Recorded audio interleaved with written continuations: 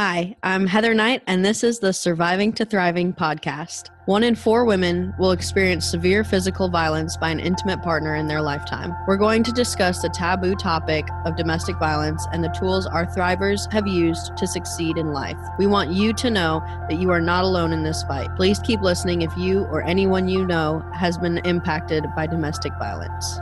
Before we get into today's episode, I would like to thank our sponsor, Knight Protection Services, for making this podcast possible and all the support they provide our cause. Hey guys, welcome back to another episode of Surviving to Thriving. Today we have Jory Rose. She has 2 daughters and has a fiance. Congratulations. Thank you. It's a little rough time, so hopefully you guys can get married soon when we're all lifted from this quarantine. She is also a licensed marriage and family therapist. She is a mindfulness and meditation teacher, which we're going to get into techniques about meditation and mindfulness and things like that. And then she's also a coach, author, and speaker. And Jory has helped thousands of people to live happier and more fulfilling lives through living with greater awareness and compassion, allowing them to decrease their stress, anxiety, and shed unhealthy habits, patterns, and mindsets. Jory is host of the podcast Journey Forward with Jory Rose and has authored 2 mindfulness books, Squirmy Learners to Be Mindful and Mindful. It's elementary and has been featured in OprahMag.com, NBCNews.com, Business Insider, KTLA News, and more. Welcome to the show, Jory. Thank you so much for having me, Heather. I really appreciate the work that you're bringing to the world and glad to be here as a guest today. Awesome. We're glad to have you. I'm really excited to get into this conversation. Before we get into what you're doing today and all of that, you want to take us back a little bit to high school, college age, what life was like, what you were going through. It'll help set the tone of how you got into where you are now. Yeah, it's actually a huge piece of how I got into where I am. I like to say that I was raised with fear and anxiety on a silver platter. A lot of the things that were just worst case scenarios happened in my family of origin growing up.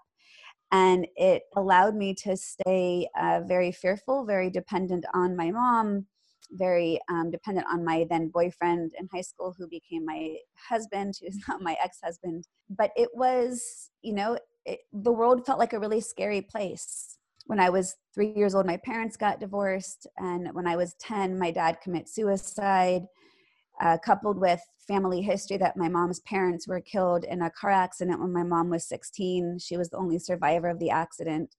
So living with these real life traumas really affected the way that I saw the world and the way I grew up. And how could it not, right? What it led me to was living in a lot of fear. Like I said, feeling like the world was a really scary place and being afraid to explore, being afraid to be on my own, being afraid to venture out. Because again, all the kind of worst case scenarios weren't just what ifs, they were real in my family. And even the things that didn't directly affect me still directly affected me. That's the way transgenerational trauma works, as we know. And I ended up marrying my high school sweetheart and really built the life I dreamt. I always wanted 2 daughters. My ex is one of 2 boys. His dad was one of 2 boys. His uncle had 2 boys. And I'm like, no, I'm having girls. I always wanted girls. And damn it, I got my 2 girls. They're now 14 and 16. I have amazing relationships with them. They and I are super, super close, which in large part, I really believe has been a big piece of my mindfulness practice that I really developed early on in my parenting. So I have taken parenting really, really, really seriously, and it's paid off. My kids tell me all the time, you need to write a book. Like, normally we don't get feedback from our kids until they are parents and they realize how hard it was. I get feedback from my teenagers. So it really is validating in our relationship. But I woke up one day in my early 30s and was like, I don't remember how I got here. I don't remember making the conscious choices to get to where I am because I was on that trajectory of what's next, partly because that helped keep me feel safe. Because, a way to squelch anxiety is to overplan. Yes. And a way to feel secure in what is otherwise feeling like an insecure world is to hold on tightly to what you have. And while none of it was bad, I really had the life I built, and yet something wasn't right within it. And what wasn't right was I didn't know who I was. And it was, an existential crisis, and a leap of faith to be able to say, can I give up the safety and security for the unknowns, whereas the unknowns had always been the scary part. And here I made the mindset shift to see the unknown as where possibility lied, because there was a lot missing in my marriage, and it wasn't a bad marriage by any accounts. It just wasn't fulfilling in the way that I grew into needing.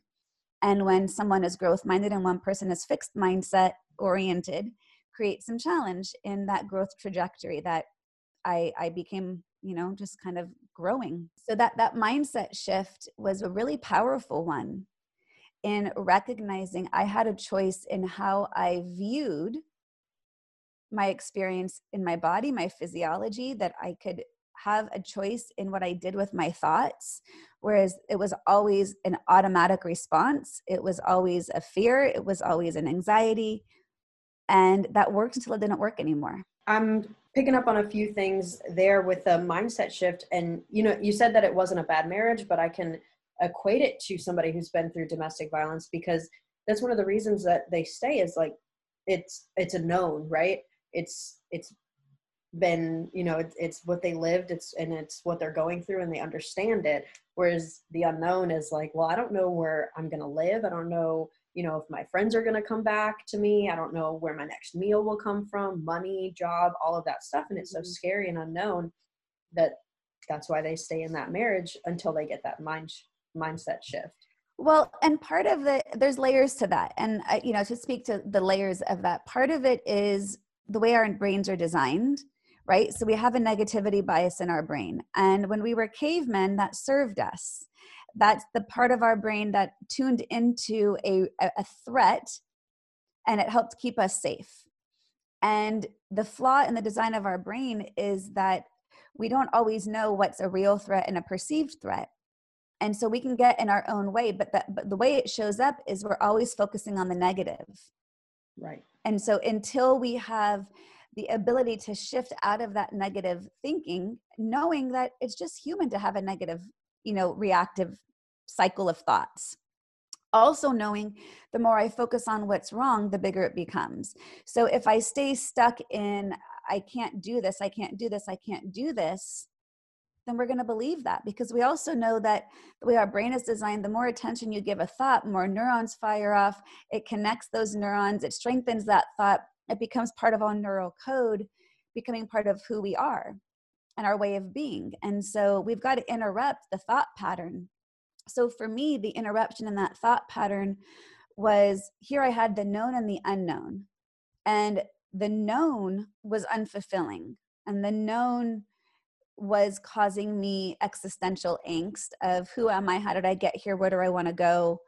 And the unknown I had always labeled as that big black hole of abyss of fear. And it wasn't until I recognized that what I was seeking was, happiness, fulfillment, connection, vulnerability, communication, all these things I was seeking, when I really looked at it, only resided in the unknown, because I had the known and they weren't there. Right. So I had to make the choice to shift seeing the unknown from a place of, oh, that must be bad because I don't know it, to wait a second. This could be awesome because I get to create it. And that was like this big aha moment. And there was a turning point where that helped me along with this mindset. I was at a conference one evening. It was like just a 2-hour evening for women. It was a Women in Wisdom conference. And there was a motivational speaker up on the stage. And she said she was going to pull a name at random out of a hat for someone to come up on stage and speak for 2 minutes. And as she announced this, you heard this collective groan across the room. Like, oh my God, I hope she doesn't choose me. Like, holy shit, what are we going to do? Like, oh, like all of this, right? You heard it, it was palpable. And she said, okay, what are you guys experiencing in your body right now? And people were describing the physiological response of the, oh no, right? The physiological response was increased heart rate, starting to sweat, getting a pit in the stomach, kind of like a tightness in the throat, some fear coming in. And people were just shouting out all these answers, and everyone like, yeah, me too, me too, me too. And she said, okay, everything you've just described is simply a physiological response in your body. And you're in the habit of labeling that physiological response as fear. She said, what would happen if you just labeled it as simply energy moving through my body, which is all it really was. And if you label it as energy moving through your body, you then could decide to plug it in and use it to benefit you, rather than seeing it as fear where it would then stop you. Something about the way she said that, or maybe I was ready to hear it, it made all the sense in the world to me. And she then said, okay, so I'm not going to pick a name at random out of a hat. And you heard this collective sigh of relief. And she said, but I will give you the opportunity to come up here and speak. And to support you in that courage, we're going to give you a standing ovation on the way up, and we'll give you a standing ovation on the way down. And I felt all of that energy in my body that I was used to labeling as fear. And I threw my hand up in the air. I'm like, I'm going to do it. Like, I'm going to choose to plug this energy in to propel me forward rather than to have it stop me and hold me back. So I raised my hand. She called me up. I got a standing ovation as I walked on stage. I don't know what the hell I spoke about for 2 minutes, but I did. And I got a standing ovation as I got off stage. But it was a big turning point. It was a really big turning point. So that was one of two major, the other one is even a bigger one, but that was one of the ones that started me having this ability for this mindset shift. When you were laying in bed or sitting at home thinking about, the known and the unknown, was it, you said an aha moment, but was there calculated moves that you made? Because I think that there are a lot of people that are sitting at home like, okay, I know all of what I want is not here and in the unknown, but everybody has that fear to go forward. So were there steps to get you to that conference, or were you, okay, I'm going to start listening to podcasts, I'm going to start reading books and, get kind of started in that? Like, what were your first steps? Yeah. Well, for me, it was really my professional path that got me there. But I also know that I would have gotten there no matter what, because I believe that's just the way the universe works, that when the student is ready, the teacher appears. So I had a master's in counseling psychology that I graduated in 2002. And I had started on my hours to become a therapist. And in California, you need 3,000 hours of internships to be able to become qualified to take the state exam. And I got about halfway through my hours, and I'm young for my grade, and I graduated college in 3 years. So I graduated college when I was 20 years old. And then I took a semester off before going into graduate school. My point being, I was 24 years old with zero life experience being people's therapist. And I got about 1,500 hours in to the 3,000, and I realized I was miserable. I had no life experience. I didn't know how to best show up and serve people. And at the time, I felt like I had this happy little bubble of a life, and that people's quote problems were interfering with that. And I wasn't ready.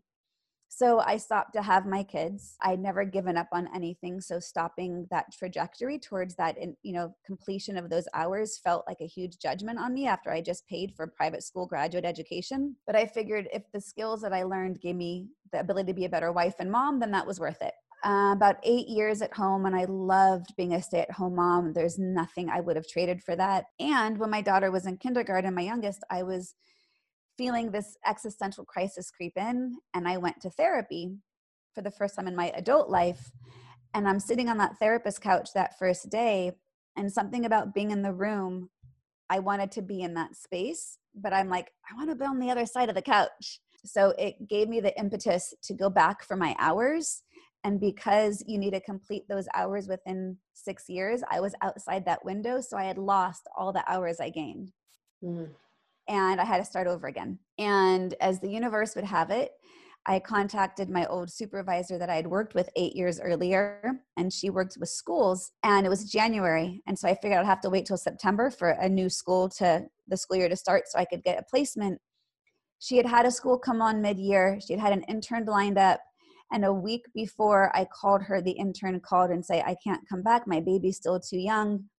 And here I call after not having heard from her for 8 years. So I literally started interning the next week. And in the midst of that, I was sitting in her office one day and saw a book titled Mindfulness.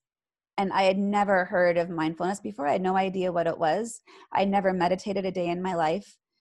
but it piqued my curiosity, which led me to asking her about it, which led me to her having me call one of her interns who was teaching mindfulness to kids, which led me to taking a class that happened to be starting the following week. So all of it, like the timing was impeccable. I started to realize this was the answer I needed without even knowing the question I was having. Like I didn't know what I was learning, but I knew I needed to learn more.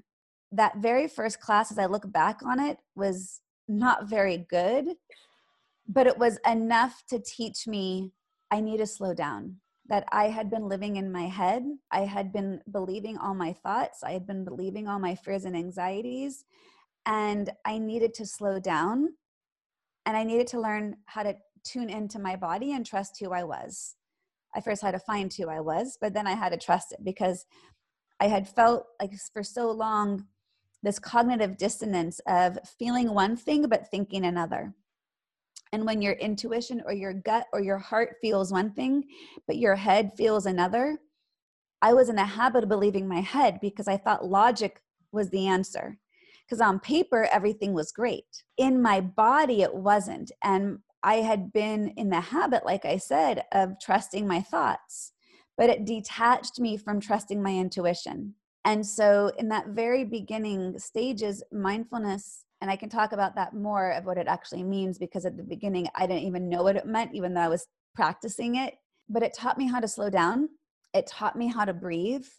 And through that slowing down, I was able to look at myself compassionately. I was able to look at myself with curiosity. I was able to observe some of these patterns, some of these stories I'd been believing, some of these belief systems, even some of these family of origin and transgenerational traumas that I thought defined me. So I was looking at all of that. And that really got me on that trajectory of being able to plug my energy in as energy rather than fear, because I was learning to value, okay, let me just observe this right now. Can I see this as just energy? Can I break myself of the habit of seeing this as fear and anxiety? And without a practice to guide me how to do that, there would have been no way I could have done it. There would have been no way, because I didn't have the social circle that was inclined towards mindfulness or meditation. I didn't have the family members who were practicing those skills. They were still, living in that reactivity of fear and codependency. And so I had to break out of this way of being to really uncover who am I and let me choose for myself how to consciously move forward, because it was all on autopilot. Unless we're in something that truly fulfills us, we're all on autopilot. That's how, that's how the human body works, where it's like, okay, I know what's happening and I know what is going to happen next, and I know how it's going to end. So let's just it's predictable. And there's safety in that predictions. And, right now, as you and I are talking, we're in the midst of, this coronavirus, and we're in the midst of shelter in place. My kids, and, we're starting our third week of not having school. And I actually think this is, the universe's way of calling upon all of us to get off autopilot and slow down. And let's be intentional about maybe some of the things in our lives that weren't working, because until we're forced to slow down, whether by choice or by happenstance, it's easy to stay on that trajectory. It's easy to be on that hedonic treadmill of just running, in whatever thing we feel is serving us, until we recognize, like, wait, maybe that's not serving me. Right. And so now how can now that I've slowed down and now that I see that this isn't serving me, okay, so now what? Because the habit is to go right back into the pattern, because it's familiar. Like, even when I work with clients and I ask the question, we talk about being stuck in our lives. And I'll always ask the question, how is staying stuck serving you? And they'll always be like, oh, it's not. I hate it. This is not serving me at all. And I will challenge that. And I will say to them, well, actually, you are being served by staying stuck. You're getting some secondary benefit by being stuck. So let's be curious about what that secondary benefit is. Well, it's safety, because it's known. It's security. It's comfort. It's predictable. It gives me an identity. It keeps me connected to my family of origin or to my kids. Like, we have a lot of secondary benefits of staying stuck because it's much more disruptive of the pattern to get unstuck. Right. But there's this beautiful quote by Anai Nin. I had like a couple major root markers of things that like really all came together at the same time. This quote was one of them. It says, "And the day came when the risk to remain tight in a bud was greater than the risk it took to blossom." I love that.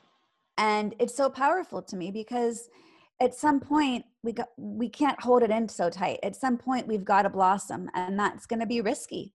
And the risk is greater to not do it.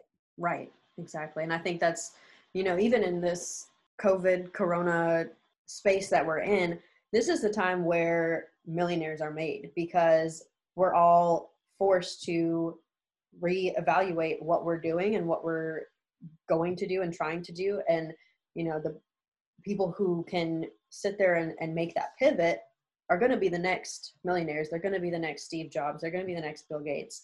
And they're going to be, all of these people. Like Grant Cardone was born in the '08 recession. And so I think that that's really what I pulled from what you were saying is like, everybody has a measure of success. It doesn't have to be money. It can be happiness, but to be successful during this time, you have to make that mindset shift. And again, success is going to be defined differently for everybody.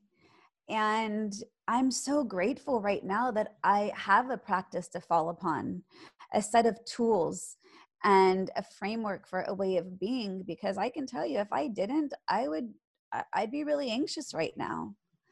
And I'm not, because I'm present, because I'm not letting my mind wander to the what ifs and the unknowns and the fears. And that doesn't mean it doesn't happen. My mind is still human. It's still going to get pulled into that space, but it's up to me to decide what to do with it when it does. Like my yoga teacher always says, you don't have to stick where you land. And I love that, because when in yoga, when shifting positions, you can readjust, you can pivot, right? You don't have to make that transition smooth. It doesn't have to be a smooth transition. But if you're in a position that's causing you suffering, by all means, adjust it. I love mindfulness and meditation and yoga because there are so many things that connect to not just what's going on up here, but what you're doing in your everyday normal lives. And you can take those practices and put them in place in your daily routines. It doesn't just have to be when you're on the yoga mat. It doesn't just have to be when you're meditating. It can be the entire time that you're living.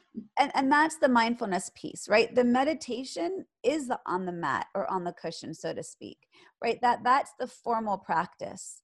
And I teach weekly meditation, or I'd rather say I guide weekly meditation. And now, since all of this has arisen, I have a Facebook group where I now am doing daily meditations. And 4 days a week, I'm doing like 5 or 7 minute ones. And then twice a week, I'm doing 30-minute meditations. And that is the practice. Like, I look at meditation as practice, because I think there's a lot of assumptions, judgments, and misconceptions to what meditation is and is not. And people are fearful to begin trying it, because they often believe, oh, my mind is really busy. I have a lot of thoughts. I can't meditate. Or I've tried it and I'm, quote, not good at it. Or I get too restless, or I get bored, or I fall asleep, or I get distracted. Yeah, that's all meditation. That does not mean it's good or bad. It just means you're human. And so I feel like I teach it really well, because I help people understand that's not the end answer. That's part of the process. And so we use all of that as awareness to be curious about our habits of what we do when we're distracted, what we do when we're restless, of what we do when we're bored, of what we do when our body's in pain, what we do when our mind wanders. So that's a formal practice. And I think this is a good time to insert how I define mindfulness, because even after years of going on retreats and workshops and classes and trainings and silent meditation retreats and certifications, I still was confused on what mindfulness really was. Because it feels like this very esoteric practice that's kind of like this intangible, like, what does it really mean? I've really become, I think, quite skilled of explaining it in a way that feels really tangible and relatable and integratable. Because as long as it remains this kind of woo-woo esoteric practice, it's harder for people to bring into their lives in a way that is meaningful. And as long as it's seen as something out of reach, then we're never going to find a way to bring it in. Exactly. Yeah. So I really try to, I hold deep integrity to the foundations of this practice while allowing freedom in people to find their own relationship to it, right? Like when I first started almost 10 years ago, it was really under the belief that in order to practice mindfulness, you needed to have a really strong foundation of meditation. And I was instructed at the time that you needed to meditate for 20 to 40 minutes a day in order to be able to develop your mindfulness practice. And I'm like, yeah, that's not going to work for me. I don't have 20 to 40 minutes a day. And if I do, it's probably not going to be in meditation. Right. Like I've got two young kids and I'm trying to, build up a career and go through a divorce. Like that's probably not going to be where I'm putting my time and energy. So I challenged that. And I knew that for me to begin anything was to meet myself where I'm at. So that was my first step, was really understanding this. How can I meet myself where I'm at and still practice these tools with integrity? So for me, knowing that sitting on a cushion for 20 to 40 minutes a day was not going to be where I started, I didn't judge myself for that. I was like, okay, let me just know myself. And for me, I actually got started in my car. So what that meant for me was, rather than look at the time I was commuting as an annoyance or, something that I had to do, again, mindset shift of I was able to see that when I was in my car, when I was alone without my kids in the car, this was a gift of time. Like nobody was talking to me. No one was asking anything of me. I didn't have to be anywhere other than exactly where I was. If there was traffic, I didn't cause it, so I couldn't fix it. Like not my fault. Getting mad at the traffic wouldn't make it go away. It would only make me more frustrated. And I used to, this was when I was interning and my internship was like 20 minutes from my house. I used to, in those morning commutes, ramp up the radio, get on the phone, like I was distracted. And I would find that I'd get to my internship at the school, not super present, kind of annoyed because I had just spent this, frustrating time in the car. And I was always like, okay, so this afternoon I've got to drive here, then I've got to do this, and then I've got, what am I going to make for dinner? And, like my mind was always running. So I decided to look at that time in my car as a gift. How am I going to use it? So I turned off the radio, I put down the phone, and I would just be in my car. And I would breathe, keep my eyes open, of course. I would tune into my surroundings. Like I live in a beautiful area, and tuning into the hills and the flowers blooming and the trees and noticing the colors of the cars around me. Like that's a meditation, because I was slowing down. I was present. I was aware. I was in my breath. I was in my senses. And I would find that when I'd get to where I was going, I felt a little bit more peaceful. And so that prompted me to go sit on a cushion. But if I was told I had to start there, there's no way I would have done that. So I met myself where I was at, and it worked for me. That's awesome. And that's why I tell people, like, anyone can do this. There's no one that this is, quote, better for than another. It's dispelling those myths that I'm supposed to feel calm or zen-like afterwards. I'm supposed to clear my mind. Okay, let me tell you that, your mind is going to produce between 50 and 70,000 thoughts a day. Just because you're sitting in meditation, your mind doesn't care. It is not going to all of a sudden start thinking just because you're like, okay, mind, turn off now, I'm in meditation. It's not going to do that.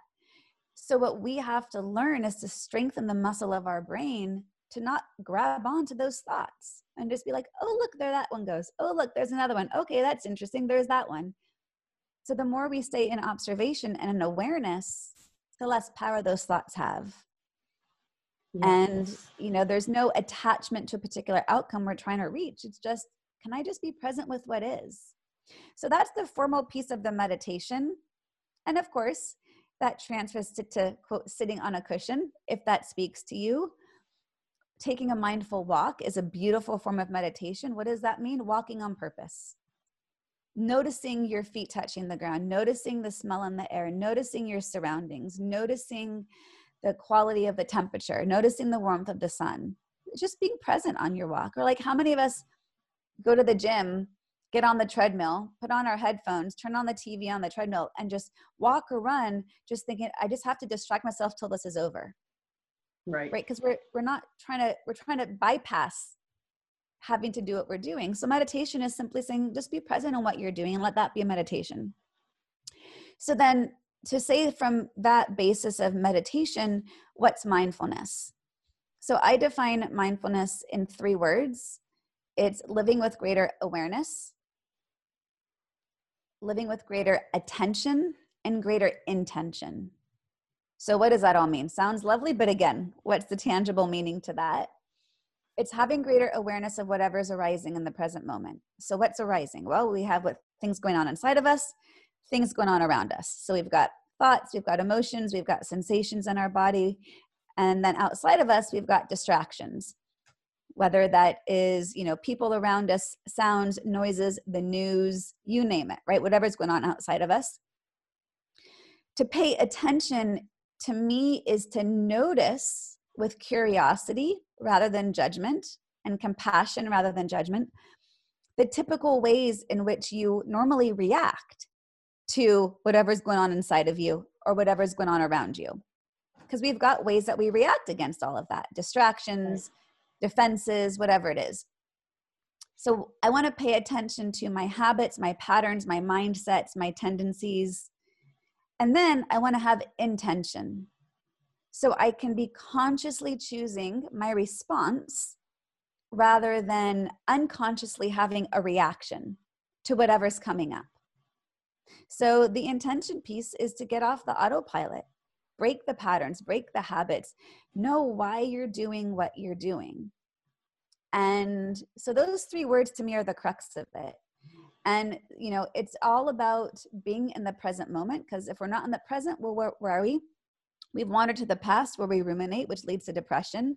We wander to the future where we get anxious. Those go to the what ifs. So it's about noticing when the mind wanders and just gently inviting it back to the here and the now. And I think, underneath all of that is a fundamental ability to stay curious and compassionate, because our tendency is to be judgmental. That's part of that negativity bias. But if we can stay curious and compassionate to what's arising, we tend to be less reactive. Yes. And I was just going to say, I think that this is so cool because it gives people at home tangible things to do. A lot of the people that we service and that we help with this shelter in place or sheltering in place with their abuser, there is no escape. There is no, let me get into my car and leave and go somewhere, go to the gym. All of those escapes, like you said earlier, are not there. And I think this gives tangible steps to those women of, okay, this is something that I can do in the house and, take myself and, be present in other things that are happening, maybe not the abuse, but be present into the walk that you go on when you do get out of the house or anything like that. I think that it's really key for these women. So thank you. It's huge. And, a big piece of, like I said, a big piece of being mindful is being compassionate. And I want to speak to self-compassion for a minute, because there's, I lead women's retreats every year. And the retreats that I did last year was based on self-compassion, because I find that this is one of the biggest areas that women get stuck, is because we are quick to judge ourselves and believe that we don't have self-worth. And so we tend to not be easily as compassionate to what we're experiencing. So there's amazing work by Kristin Neff, who is one of the country's leading researchers in self-compassion. And she defines self-compassion as having 3 components to it. that there's kindness. That's, the voice of our inner critic, turning that to a kinder voice. So that's turning down the volume on our judgments and being our own best friend. Like, what would you say to your very best friend? Because we tend to talk in our own minds like we would talk to nobody else. Right. So that's one piece. The other piece that Kristen Neff defines compassion is mindfulness. So the part of the mindfulness piece is to accept what's arising in the moment without judgment. It's just being with what is, right? It's not denying, resisting, ignoring, pushing away, or it's not grasping, clinging, holding on to. It's really just allowing what is. Because the more we can allow, the less reactive we are, the more ability to get out of our head into our body, to be more responsive, to be more intentional. The third piece is common humanity. And this is the idea of you are unique, but your problems are not. So you're not alone.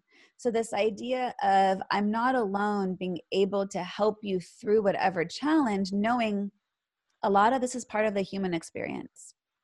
So as I was preparing for my women's retreats, I was realizing, okay, all of that's really great, and I don't think it's enough.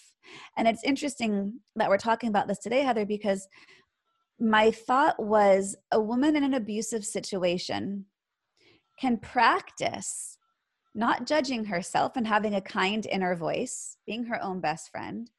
She can practice accepting what is without judgment, having that mindfulness piece, and she can have common humanity. And is she really being self-compassionate to herself if she's staying in that relationship? Right. And it made me realize there's 3 more pieces that I'm bringing to the self-compassion answer of what it means to be self-compassion. So I want to add on, because this is where I think the true crux of compassion comes in. One of them is to really know yourself, to really uncover your core values and your worth. Because then once you really know yourself, like deep level self-awareness, I'm not talking like deep psychotherapy work, but just really knowing who you are and what you're worth, right? We then have 2 more layers to truly be self-compassionate. One is what I call advocacy. We got to stand up for ourselves. To me, being able to draw really healthy boundaries is one of the most self-compassionate acts you can do. To say, I'm worthy enough to draw this boundary because I value myself. And the second of that next step is, in addition to advocacy, we need taking action or agency, which to me is about surrendering, to say, you know what, I can be kind to myself. I can have that mindful acceptance. I can be in common humanity, but I also need to take some action and surrender and let it go if this is not serving me. So it's interesting because I had that whole framework in thinking about an abused woman, thinking about how under those 3 answers of definition of self-compassion Kristen Neff gave kept her in that abusive relationship. So I want to be able to say, like, how can you have the self-compassion and then the courage to take action based on your value and your worth simply as being human? We're all worthy.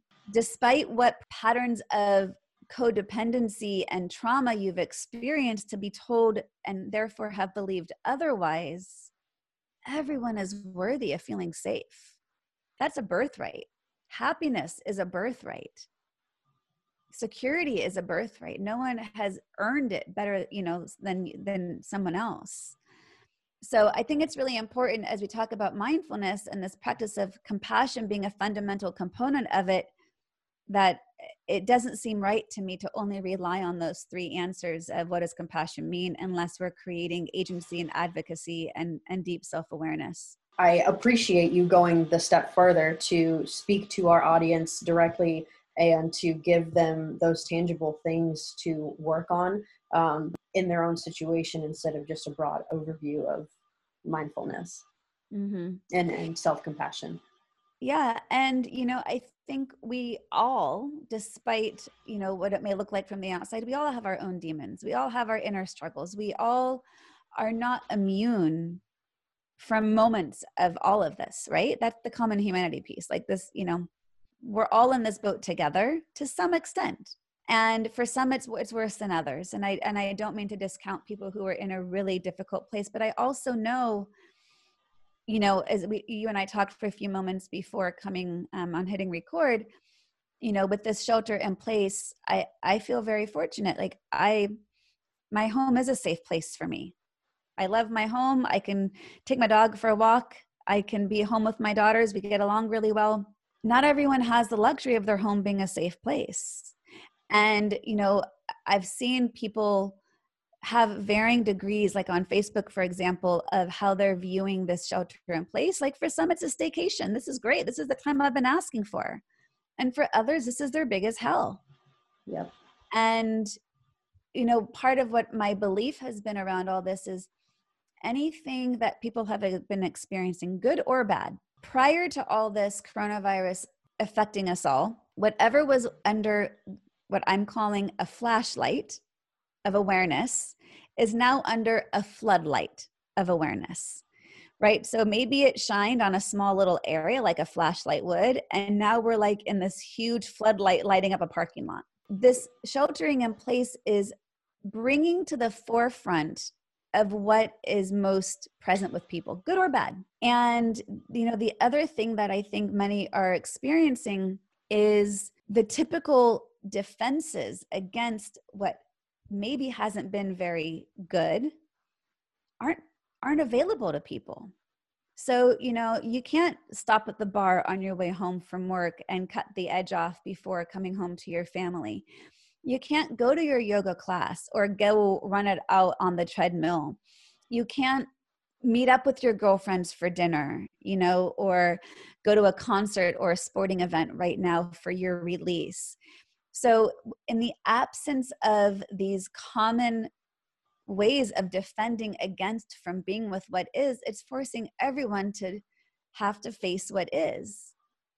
And I'm an optimist by nature. So I believe that this is really the universe's call upon all of us to practice mindfulness right now.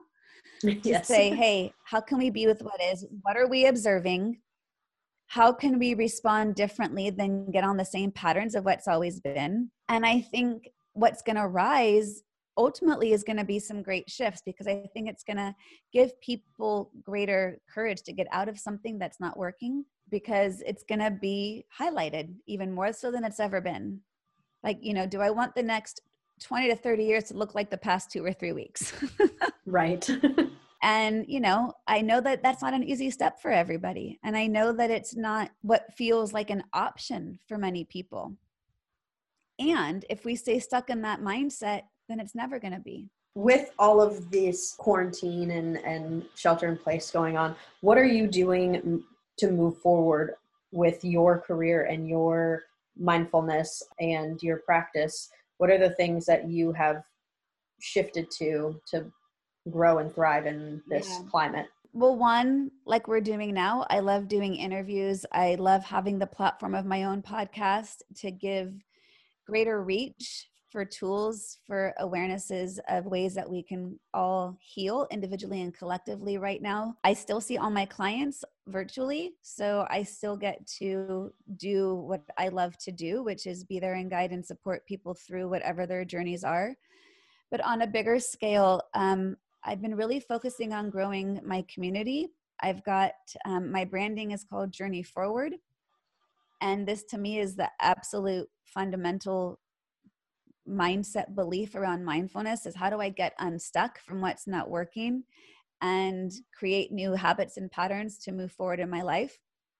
So that Journey Forward is something that I'm building community around. And I've got a Facebook group that I'll be happy to get the link out into your audience, people who want to join. But I've really been called to step up in service right now.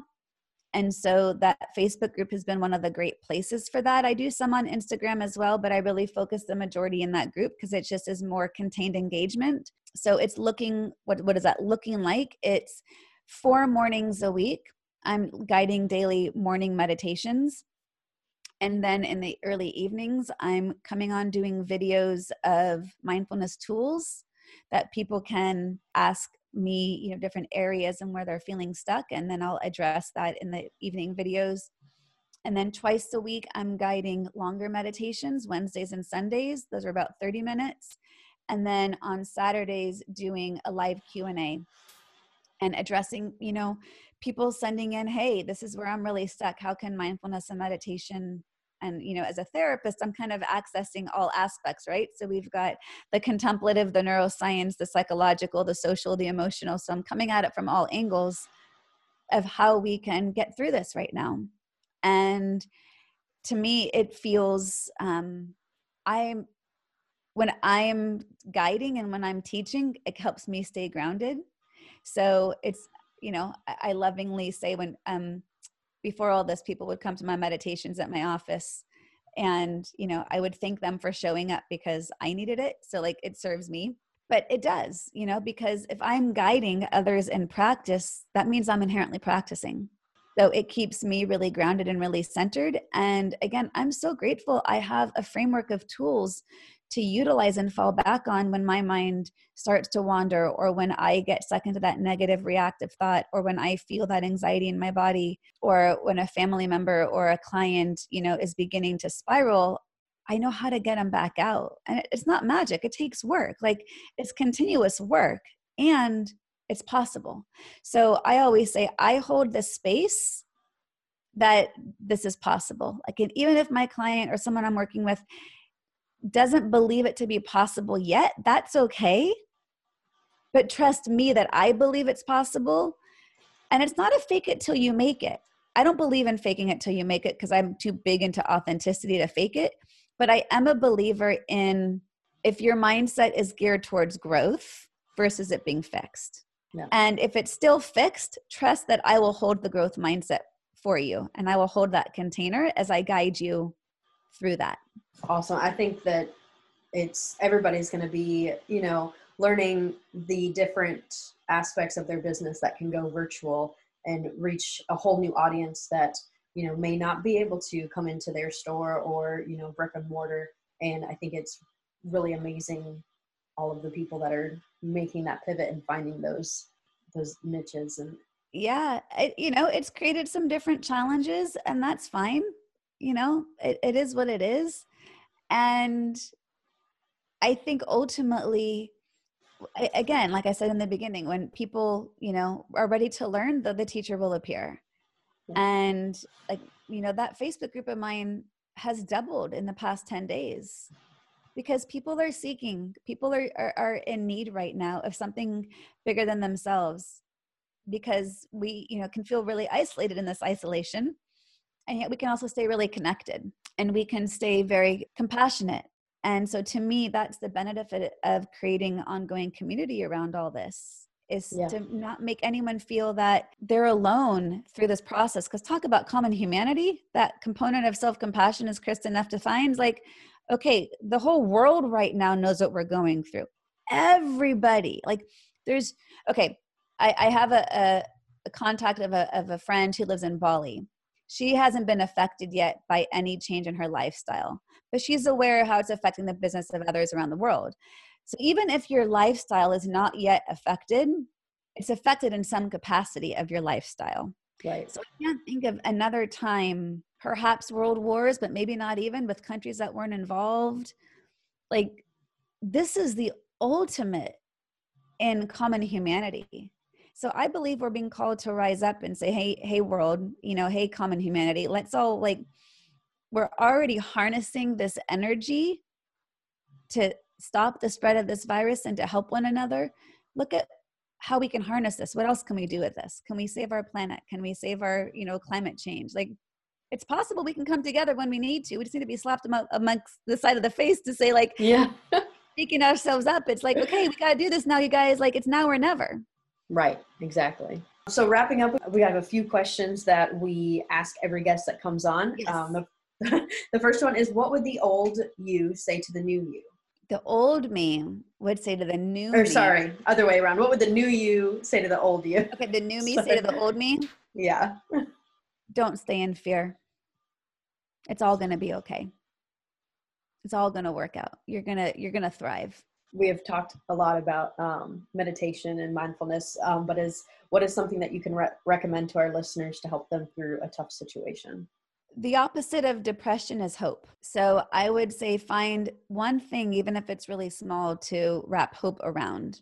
And a way to do that and to connect with that is, I think uncovering your core values and making choices based on your values allows it easier to stick with your intentions and unapologetically be you. Is there any book or podcast or ebook or Audible or a quote that you found strength in that you would also recommend to our listeners? As far as books, one of the biggest influences in my life is a guy named Dan Millman. I told you about that women's event that was life-changing, but my bigger one that I didn't talk about was On Retreat with Dan Millman. And he's most well known for the book, The Way of the Peaceful Warrior. My favorite book of his, though, is called The Laws of Spirit. And it's a journey into understanding the laws of the universe. And that, to me, was one of my most pivotal books that I read to help give me insight into spirituality and choice. So I would say that book was one that was really pivotal for me. The quote that I had said earlier about a Nai Nin quote, she has another one that was also very pivotal for me. And the other quote of hers is, "I must be a mermaid. I have no fear of great depths, but I have great fear of shallow living." That was, a big tool for me. And, I think there's a lot of great resources out there. And now they're available more than ever to anyone. I love my podcast. I think we all love what we do, but I really believe in mindfulness being the answer to everything, because it's all about the ability of how we respond and not react to what's here, and how do we make choice in moving forward. So all my episodes, whether it's just me talking or, interviews, are geared towards giving people the inspiration and then the tools. How can our listeners find you and hear more about you and Yeah, absolutely. The best place to go is to my website, joreerose.com. It's JOREEROSE.com. From there, you'll get links to my podcast. I've got some online courses. I've got a big course I'm working on creating right now. You'll get access into, to follow me on social media, so you can, find me in all of those areas. And I would like to offer your listeners a free gift if they would be so inclined. On my website under online courses, and I'll make sure that I'll get you the direct link for this. But one of the classes I have is called Redefining Yourself. And it's short. It's 7 classes of about 5 to 7 minutes each. It's just an audio course, but it's direct and straight to the point of walking you through the framework of getting out and unstuck from the old habits, and how to cultivate the mindfulness practice along the way, and then uncovering your values, and then having that intention process. And so if you go click on online courses to the Redefining Yourself class, there's a coupon code, and it's simple. It's just free gift. So, I think this is something that I want to get the tools out there for people of we can get unstuck. Definitely. Thank you so much for that. And thank you for coming on and giving us not all of your knowledge, but your knowledge and wisdom and some tips and tricks to get through this my quarantine. Pleasure. Yeah. Absolutely. Thank you so much for having me. Everyone stay healthy, stay safe, and stay sane. Thank you. If you or anyone you know has been victimized by domestic violence, please reach out to us for resources and ways our organization can help you. You can find us on social media at 2ThrivingATL, TO Thriving ATL, or online at twothriving.org.